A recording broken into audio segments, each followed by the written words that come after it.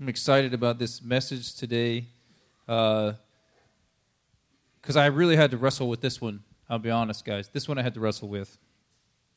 But I saw it, and then it all kind of came together, and I'm really thinking this is kind of a key, one of those things where you go, wow, I get this. This is helpful. So I'm not trying to set the bar too high, but I really think this is good.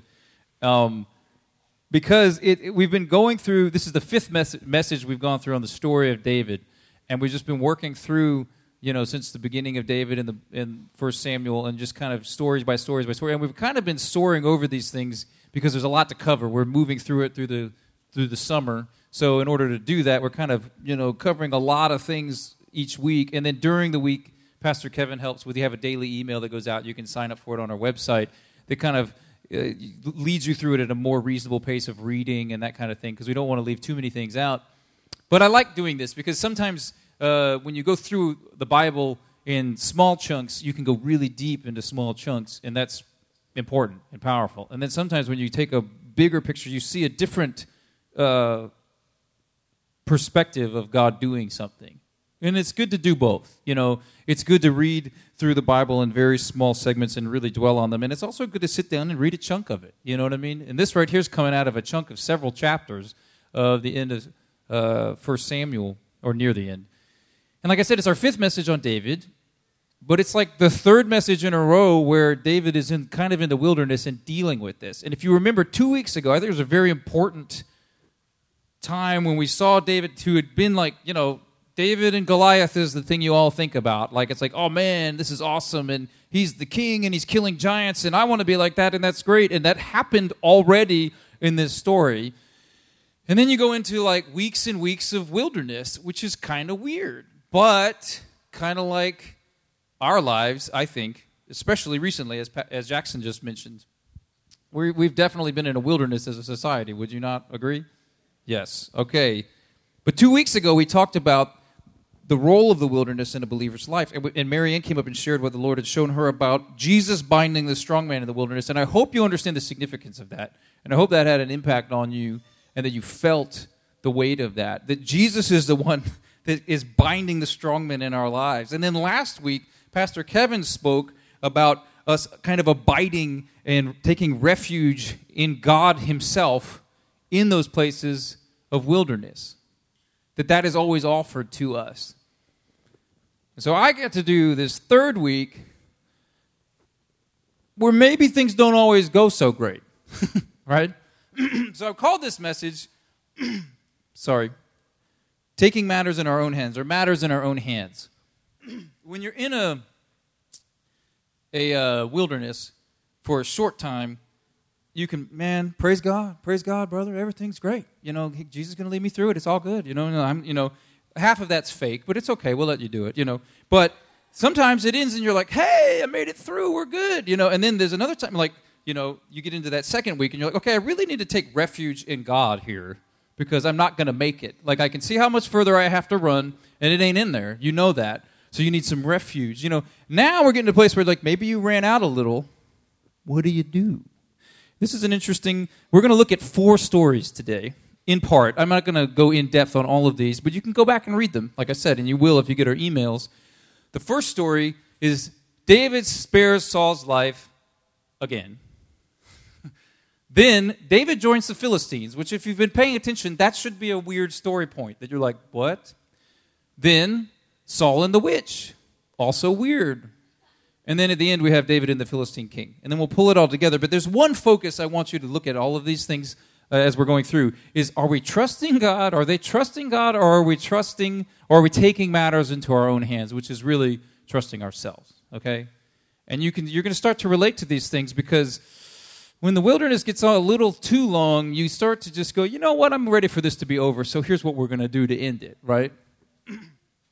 And I'll just tell you right now, it never works. But we're going to go through it anyway. Because following God is difficult. And you need to know that. You need to expect that. You need to live that out. Because what we're kind of put to sleep. Maybe more in our country than other places because of the level of comfort we live in. But we're put to sleep into this idea that if I follow God, everything in my life, meaning all of the little details, like my air conditioning, he was talking, all these kinds of things, those things are always just going to work out because I'm following God. And that's just not true. It's not in the Bible really anywhere. God takes care of you, but those kind of things, when you follow God, those kind of things, there's an increase of those kinds of things in your life that go wrong. Sometimes directly because of that you're following him. But you can have joy in the midst of it, which is completely different than happiness or just pleasure, okay? Am I getting too complicated too fast? Okay. Let's go ahead and get into this story. Because following God is awesome, but it's difficult. And we're often tempted to take matters in our own hands, just like these guys were. So first story, David spares Saul's life again. I'm going to read this just chunk here. Because, again, if you remember, Saul's like, oh, David, how could I stay mad at you? And then he's like, never mind, I'll kill him again. And then he's like, oh, I'm so sorry. How could I stay mad at you? Oh, never mind, I'll kill him again. And it's like, fine, it kind of goes back and forth. And then last week, Saul's chasing David again, and Pastor Kevin went through the whole story of he's like in the cave. Saul's using the bathroom, which is awkward, and his men are like, hey, you know what? You should kill the guy because here he is. God has put him before you. And he's like, no, I can't do it. But he takes a piece of his robe just to show him, like, hey, look, I didn't kill you when I could have. Maybe. And then he's like, okay, I promise I won't kill you again. And then here we are again.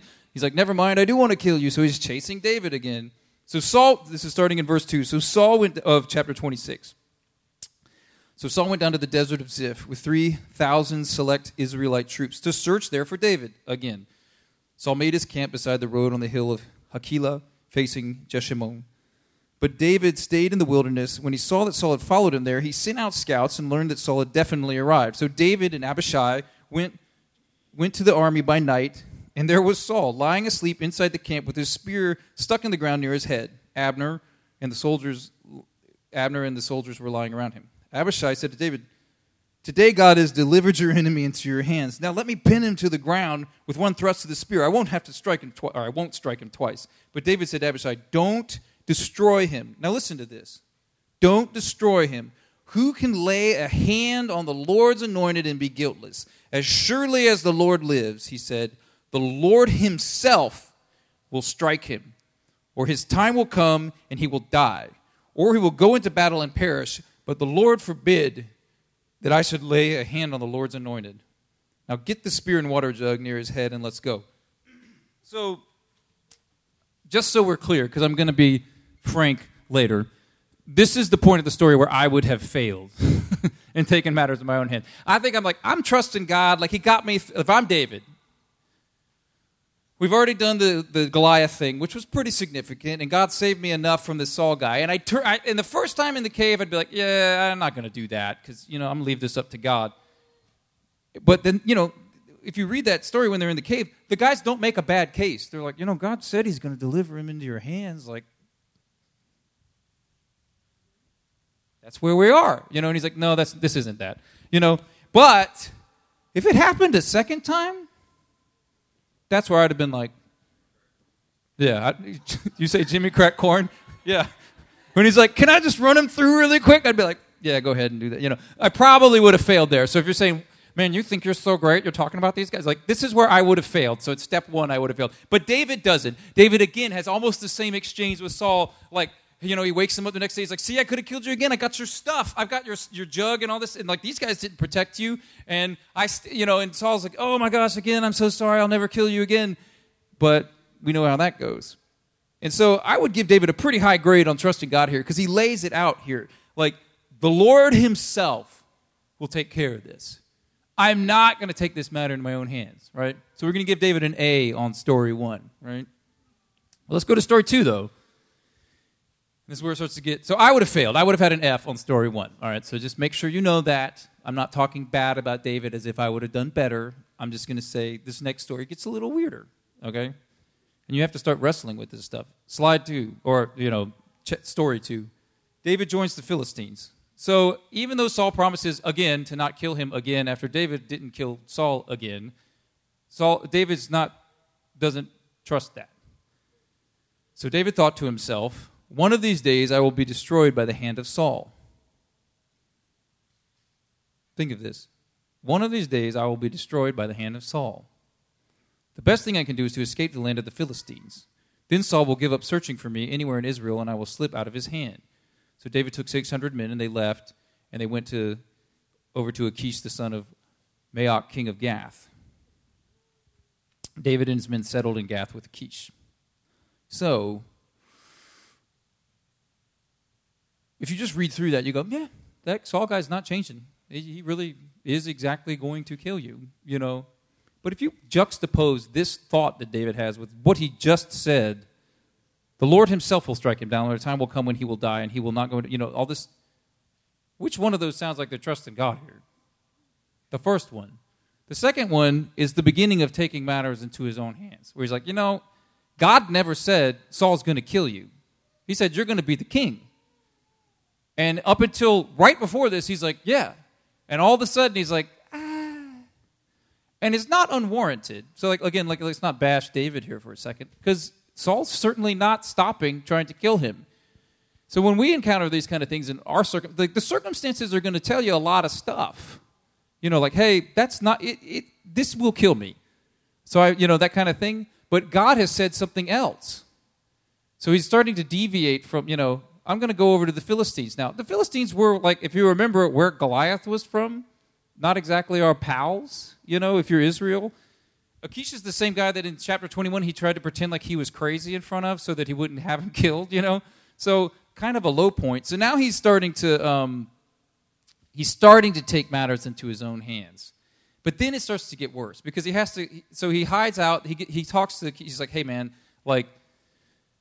maybe I could just come help you guys out. And they're like, yeah, okay, sure. Will you come help us? And he's like, okay, well, how about this? Let me go down away from you guys. I don't need to hang out right here with you guys. I'll hang out down here and I'll, take care of things for you guys. And they're like, yeah, okay, sure. And the king starts to like David.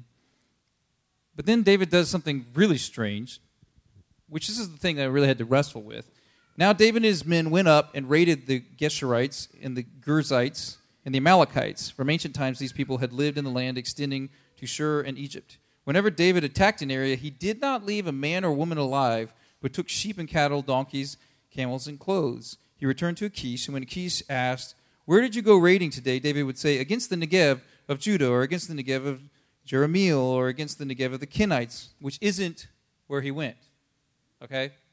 I know we're not super up on this geography stuff, but just giving you the heads up. What he did and what he said he did aren't the same thing, okay? We don't need to get too technical. He did not leave a man or woman alive to be brought to Gath, for he thought they might inform on us and say, this is what David did. So the reason he killed everybody is so they couldn't tell on the fact that he wasn't doing what he was saying he was doing, which doesn't exactly sound righteous and honorable. And such was his practice as long as he lived in Philistine territory. Achish trusted David and said to himself, he has become so obnoxious to his people, the Israelites, that he will be my servant for life. So now David is stuck in a situation of lying. So he's gone over to the enemy, away from his people, Israel, to take matters into his own hands and save his own life. So he's starting to lie to the king, saying, hey, so he's attacking people. The people he's actually attacking are people who are enemies of Israel. But then he kills everyone mercilessly. I mean, he's just raiding people, which is not something we would go, yeah, that's great. And it's not God saying, hey, go do this. It's him just, I'm going to go do this, and he does it. It does benefit Israel in a way, but then he goes back and lies to the guy and says, no, I'm actually attacking these people that are kind of in Israel. So now Achish, the Philistine guy's like, okay, well, they're going to hate him. So now the lie's getting all twisted up, and he's being really cruel to these people, killing off just everyone. Men, women, children, everything, just, and just taking things. To build up the lie because he's got to keep it going. Which is exactly what happens the moment we start taking things into our own hands. We start to dig the hole, and then you got to dig it a little deeper, and then you got to dig it a little deeper. So I'm going to give David a low grade on this second story for trusting God because he's got himself in a situation now which we'll see resolved in story 4. But the Philistines are going to attack Israel. That's kind of the context here. So David's now stuck on the wrong side of the fight. God's people over here. He's already anointed to be the king of Israel. Now he's on the wrong side with the Philistines doing bad things and lying about it, making the king think that he's cool. And now they're going to have to go fight Israel. And David's like, But Saul over here, God has already departed from Saul. So Saul's like, hey, these guys are going to attack me. And last time David was here, and I don't know what to do. So I need to pray to God to find out what to do. but God's already departed him, so God doesn't answer. So I'll give Saul a little bit of a good grade for the first day. He tried. I'm gonna seek the Lord, but the God didn't answer because God had already told him this ain't gonna work anymore. So Saul goes, I know what I'll do. I'll consult a witch. She'll be able to help me figure this out. Which this is one of those things where this is a weird story. So be prepared. So Saul and the witch is a weird story. And I was joking with Kevin earlier that if we were like a mega church in the early 2000s, we would probably do a sermon series. It would be called something like this, so we'd be hip and relevant. And it would be like, strange things you didn't know are in the Bible. And this would just be one of the weeks. Week 3, Saul and the witch. And we're not in that time frame or a mega church, so you can get rid of that. So Saul and the witch. Saul and the witch. So again, Saul tries to ask God what to do. God doesn't answer him because he's moved on. So Saul decides, I'll know what I'll do. I'll take matters in my own hands. So we'll check this out starting in verse 3 of chapter 28. Now Samuel was dead, the prophet. Remember who anointed Saul? He anointed David. The prophet would tell him what was up, but he was dead. And all Israel had mourned for him and buried him in his town of Ramah. And Saul expelled the mediums and spiritists from the land. That's a good idea. You don't want the witches around, right? The Philistines assembled and came and set up camp in Shunem, while Saul gathered all Israel. I don't know how to pronounce half these words, so I'm sorry. While Saul gathered all Israel and set up camp at Gilboa. When Saul saw the Philistine army,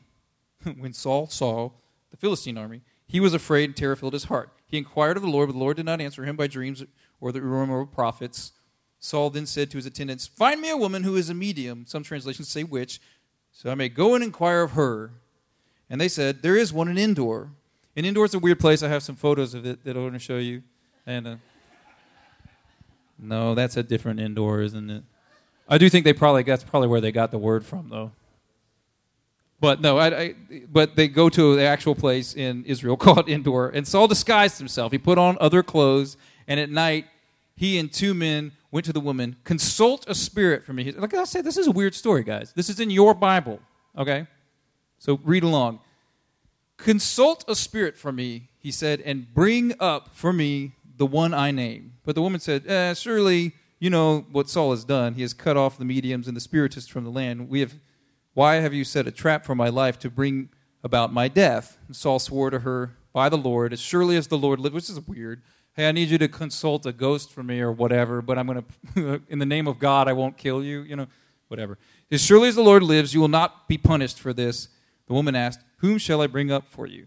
And he said, bring up Samuel, he said. When the woman saw Samuel, she cried out at the top of her voice and said, why have you deceived me? You are Saul. The king said to her, don't be afraid. What do you see? And the woman said, I see a ghostly figure coming up out of the earth. This is the point where my daughter and her friends would say, stop it, get some help.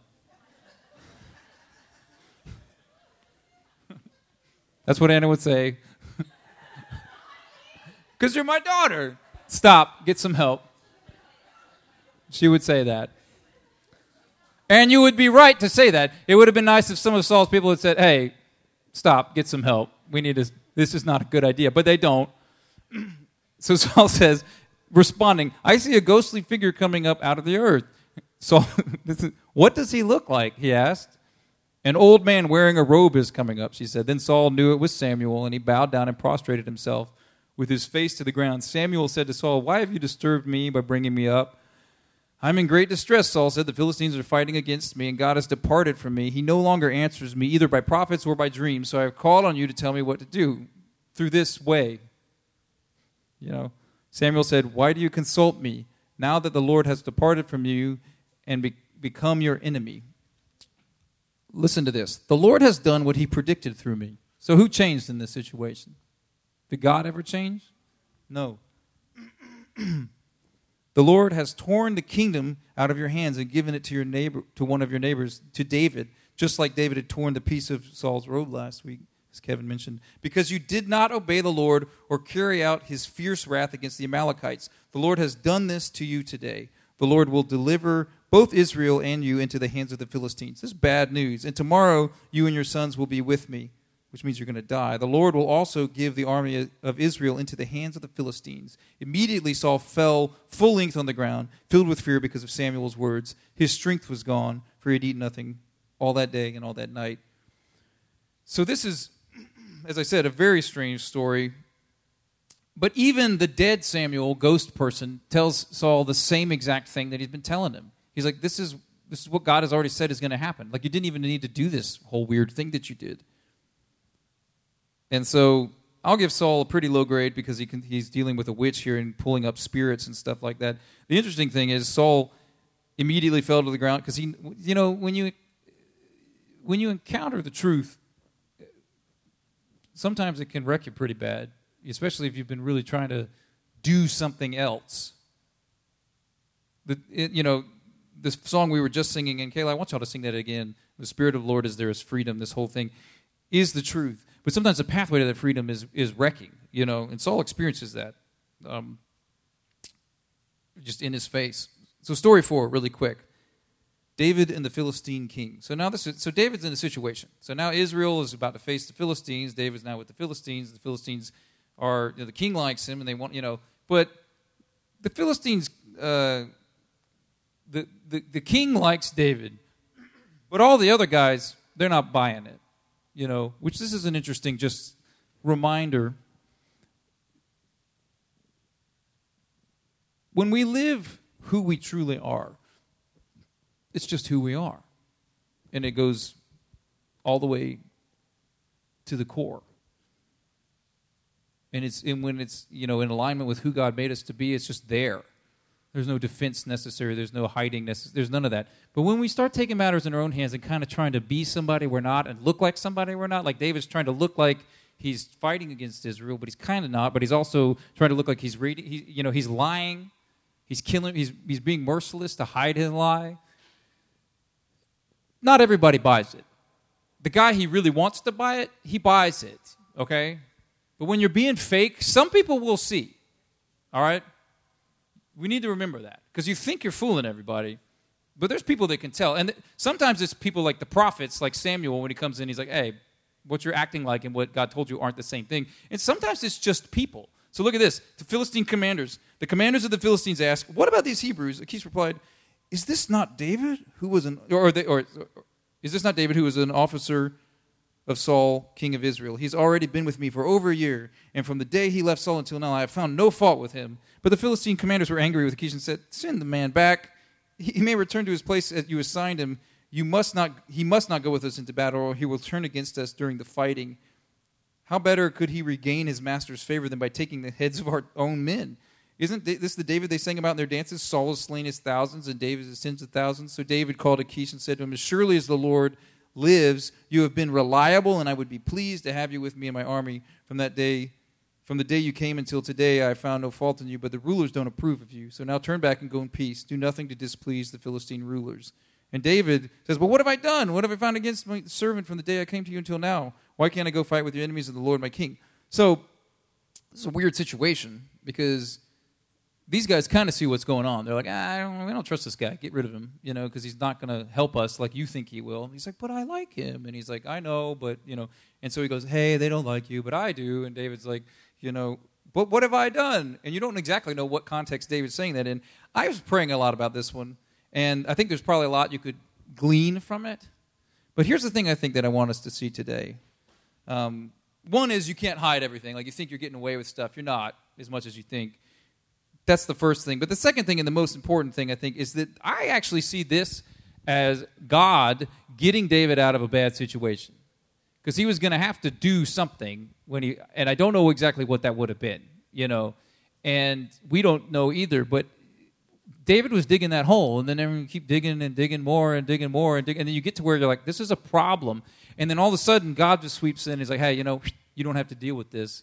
And you'll see next week other things do happen, but we need to see God's role in these kinds of things, that God doesn't just leave us hanging all the time. I mean, you're going to bear the fruit of what you plant, but God is merciful and kind, and he gets us out of situations we don't deserve. In the most grand sense, the salvation that Jesus offers on the cross is exactly that, But I mean even in like our little ways in our lives where we've messed up things. Kayla, why don't you come up and start playing? I want to close with this. Because, like I said at the beginning, following God is difficult. And when looking at taking matters into our own hands in the wilderness, because this is the biggest temptation. And I get it because it's a struggle. And David is this warrior king, so it's a struggle. This is the guy who stood up. Who is this uncircumcised Philistine? You know, he's the only one in Israel that's willing to face the giant by himself. This is a bold guy. So he's not the kind of person that's like, I'm just going to take this, you know. But then he's also the guy who's, you know, I can't raise my hand against the Lord's anointed right here. He understands who God is, and he's dependent on him and all this kind of. And there's this weird tension between I am willing to do things. David, if you said like, David's just a wimp. He's not. He's the only person that would fight the giant in the whole group. Certainly not a wimp. He is the 10,000 guy. But he gets in these situations and he knows that it's not God. Like this is wrong and I'm not going to do it. And there is that struggle, and it's not so easy to always see when you're following God. There's times when you're supposed to act, and then there's times where you're not.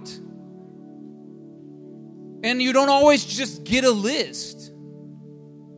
You have to learn how to hear his voice. And you have to learn and have your character molded by years of following him, because it isn't easy. And if people like David can give up, or maybe not give up, but make a bad turn here, it should show you how easy it is for the rest of us. Because it is. Because the wilderness brings it out of you. God had said he would be the king. He didn't say Saul was going to kill him. But somehow it gets in your head. Because of the circumstances, because of the things that we're dealing with. And it reminded me of this story. It's a story we all know. I'm going to read it. And it's when Peter and the disciples encounter Jesus in the storm and the boat, and Peter walks on water, because I think this is a perfect example of what our lives are like in this wilderness situation. And it's the one we're in, and it's not always your fault. I would actually say, mathematically, it's probably most of the time not your fault. We live in a fallen world of fallen people doing fallen things. And some of the things we do cause our own problems. And then sometimes we're just stuck in the problems. Like the disciples were. Matthew 14:22 through 33. Immediately Jesus made the disciples get into the boat and go on ahead of him to the other side. This is Jesus making them do this. This is interesting. While he dismissed the crowd. After he had dismissed them, he went up on a mountainside by himself to pray. Later that night, he was there alone, and the boat was already a considerable distance from the land, buffeted by the waves because the wind was against it. Shortly before dawn, Jesus went out to them, walking on the lake. Also weird. Remember? This is weird. I wouldn't expect Jesus to show up walking on the lake, personally. When the disciples, they didn't either, proof. When the disciples saw him walking on the lake, they were terrified. It's a ghost, they said, and they cried out in fear. So, again, bad situation, and then somebody's like, well, it could be worse. And then this happens, and then they say, it's worse. Wish I have a slide for that. This is my second Star Wars reference of the day. And the moment is gone. Okay. Forget it.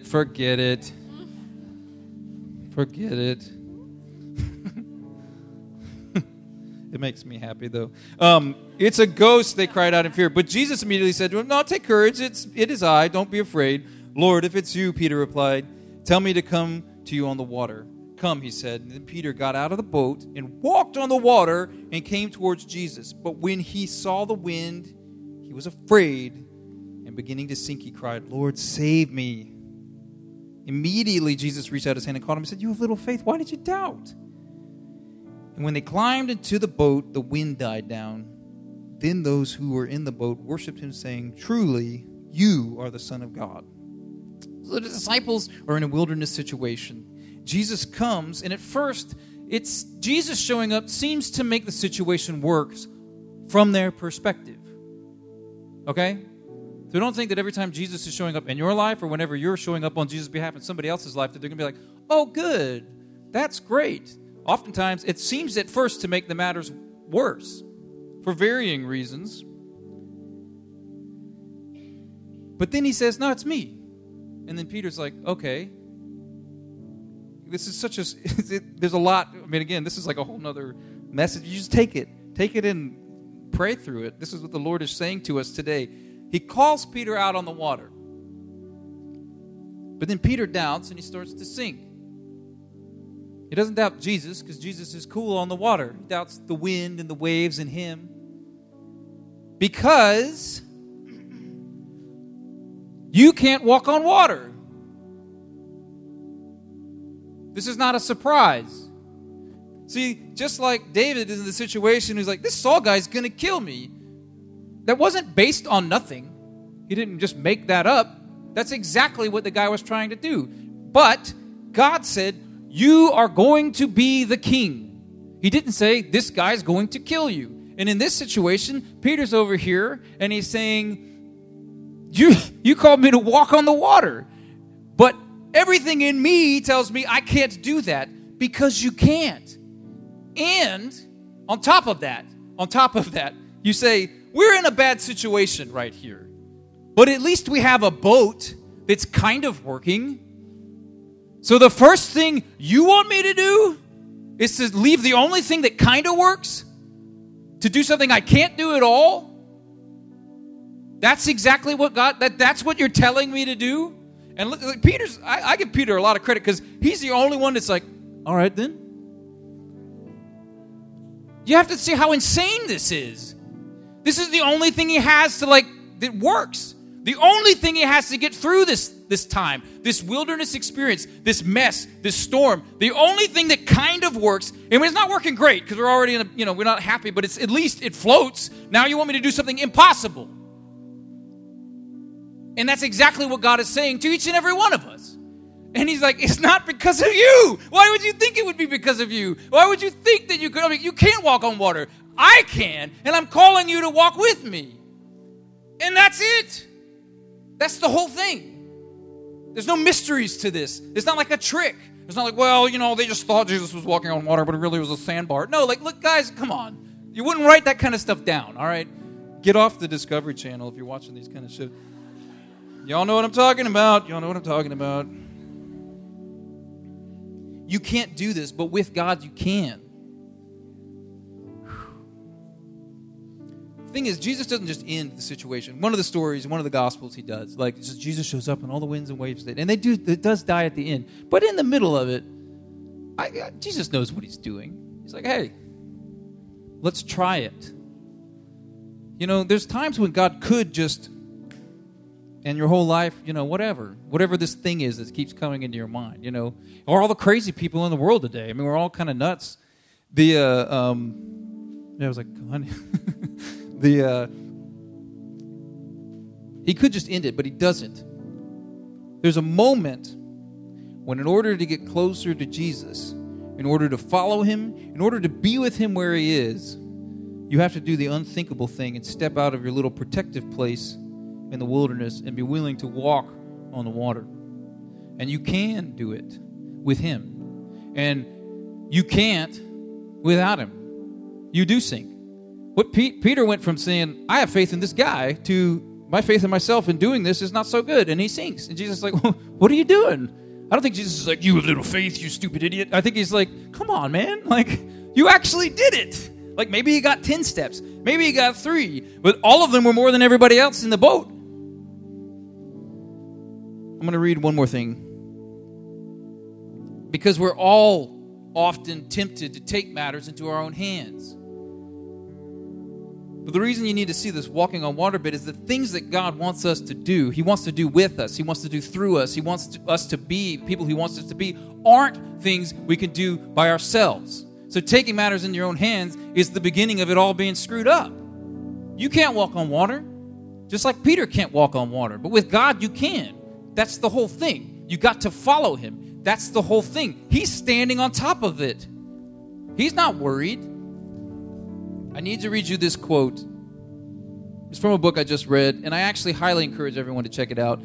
It's called A Non-Anxious Presence. It's a little heady. It's a little bit about why everybody and why the world has been crazy the last couple years, and maybe as Christians what we should do about it. And I just highly recommend it, especially if you've been wondering that, like, why does everything seem weird? And why does all the church stuff we do seem weird? Or I don't know, like if you've struggled with any of that, this book will answer a lot of that for you.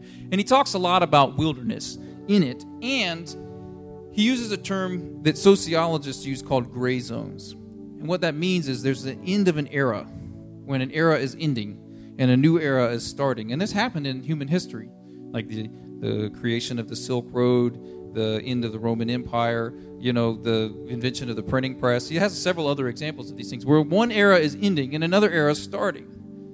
But it doesn't just do it like that. It's not like January 1, now it's totally different. There's an overlapping gap or an overlapping segment, which he calls a gray zone. The sociologists call gray zones, where it's messed up, where the old way of things is still happening, but it doesn't work the same way anymore. Hello?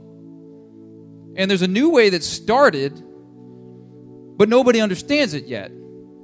So some people are still trying to pull back, like, no, come over here. We need to be back over here. This is the way things work. This is what, power structures are inverted. Everything gets crazy, and anxiety goes through the roof. Just like being in this boat. Jesus is calling us to be like him. He's like, it's cool, guys. This non-anxious presence is what, that's the moment that we're in right now. But this quote, he talks about this, and the reason I explained this gray zone thing to you is because he says this in this quote, and you need to know what he's talking about. Because gray zones are times of uncertainty when the rules seem to change, and things that once were stable are shaken. We're tempted to circle the wagons and, hide in the boat, get strong, make tribes. These people, we're good. These other people are totally bad. This kind of thinking, and tempted towards what they call fantasy, just an imaginary world or some sort of distraction, We all just want to get out of it. Here's the quote. In a fantasy world, the only thing you can develop is more fantasies. The painful encounter with reality we experience in our gray zone moment opens up the possibility of encountering the deeper work God wishes to do within us. The gray zone frightens us. It reminds us of the primal chaos in a world that threatens to overwhelm us. It carries echoes of the wilderness, exposing our lack of control over the world. Hello? And shattering our illusions and our idolatrous belief that we can live a life without pain. Let me read that sentence again. It carries echoes of the wilderness, exposing our lack of control over the world and shattering our illusions and our idolatrous belief that we can live a life without pain. Yet the scripture reframes the role of the wilderness for us. The in-between gray zone of the wilderness is a recurring theme within the Bible. Without God, wilderness, both literal and figurative, are terrible places, like Peter sinking in the water. With God, they become tools in our Savior's hands, schools of spiritual growth. The wilderness reveals the direction of our hearts. Our character is indeed shown in moments of challenge. Outside the protective worlds of our strongholds, we find out who we are. Outside the boat, we find out who we are. Do we grumble, wishing to return to Egypt? Or do we praise in the desert? Do we rebel or depend? Do we starve or eat manna? And here it is. Do we build a golden calf or follow the pillar of cloud? So guys, like I said, following Jesus is difficult. And oftentimes doesn't make a lot of sense when evaluated from the world's perspective. Because when you're in a bad situation and the only thing you have that's good is a boat, and God tells you, you need to leave that boat to follow me, that doesn't make sense to people who don't know who that is. Especially they're like, that's a ghost, or you made that up. They're going to go, you're being crazy and you're going to die, And they're not totally wrong. Like, without a God, you are going to die. But if you know him, you can do it. And that's following the pillar of cloud, like the Israelites when they left Egypt. And he's inviting us to do that right now. And I'm going to have Kayla sing that song again because I think it illustrates this in yet a different way. That the freedom that Jesus is offering us is the freedom from this way of thinking. And it doesn't make sense. It's not supposed to, if you define sense that way. And I'm going to invite you to stand and sing the song, or to come forward and recommit. Say, you know what, God? I haven't been that great at following you lately, but I'm going to follow you now, no matter where you say go. Because that's the only way. And you can do it. Because He'll do it in you. So, Father, open our hearts to be the people who are willing to step out of the boat and to follow your pillar of fire and cloud wherever you lead, whether we like it or not, or even whether we understand it or not. In Jesus' name, amen. So stand and come forward if you want to pray.